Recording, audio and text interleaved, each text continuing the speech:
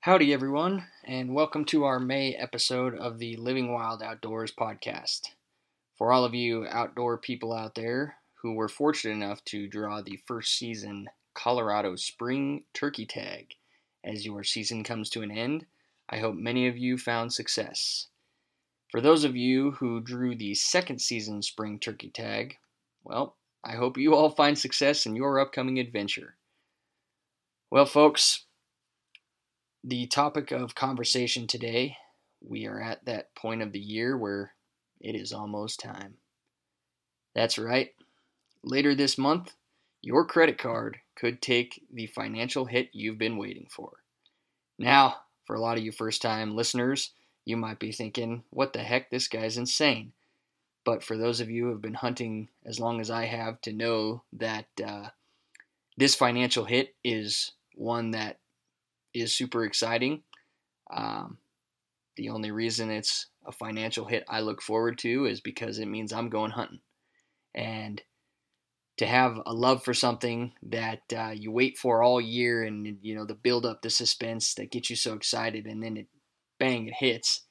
It's exciting, and yeah, it can be expensive, but that's what we live for in this community, and that money means that I have the opportunity to fill my freezer and feed my family for the coming year. So that is why I consider it a financial hit that we've been waiting for.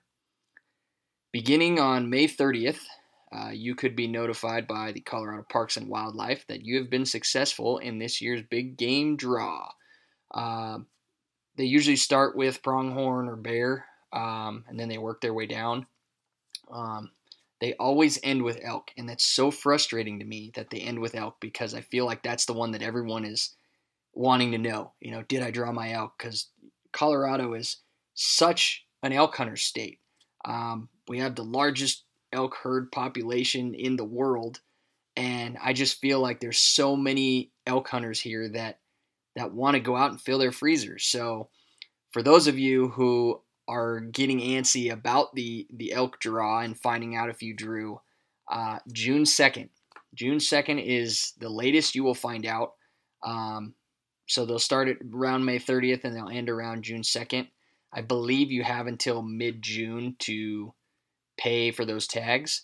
So once you get notified, then if you're like me, you have it automatically set up to bill your card.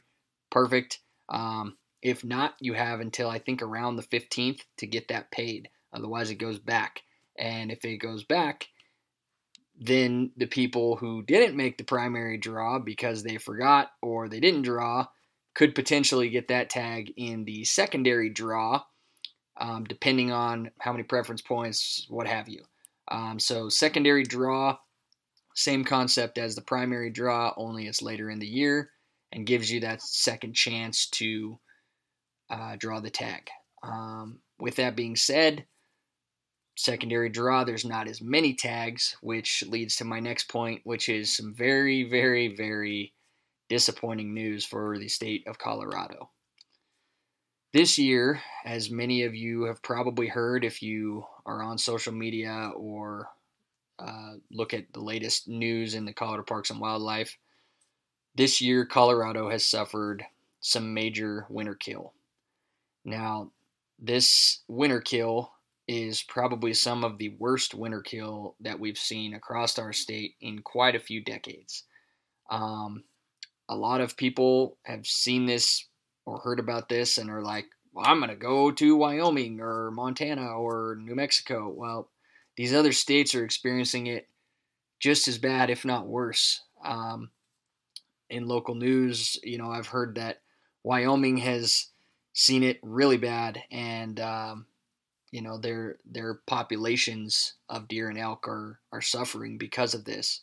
And unfortunately, with winter kill, there will most likely be a reduction in tags sold by Colorado Parks and Wildlife this year, making our chances that much slimmer to draw a tag. If you're curious or you want to know any more of the latest information on winter kill or tag reduction news, visit www.cpww.org cpw.org. That's CPW as in Colorado Parks and Wildlife. They do a really good job of keeping their website up to date, and they'll give you the latest information on those topics if you're interested. On another more positive note, I've been gearing up little by little and shooting my bow as often as I can to make sure that if I am given the opportunity to hunt this year, there will probably be something coming back with me to go in my freezer. Even if I don't bring anything back, I will always have the memories. And those are something that I don't want to take for granted. Just the time I get to spend in a place I love with the people I love. My dad and grandpa have been doing it for a long time, and they're the ones that got me into it. And my grandpa's getting up there. I gotta hand it to him. The guy's a trooper. He gets out there and he gets it done every year. But I don't know how many more years he's got. And so I don't want to take those for granted.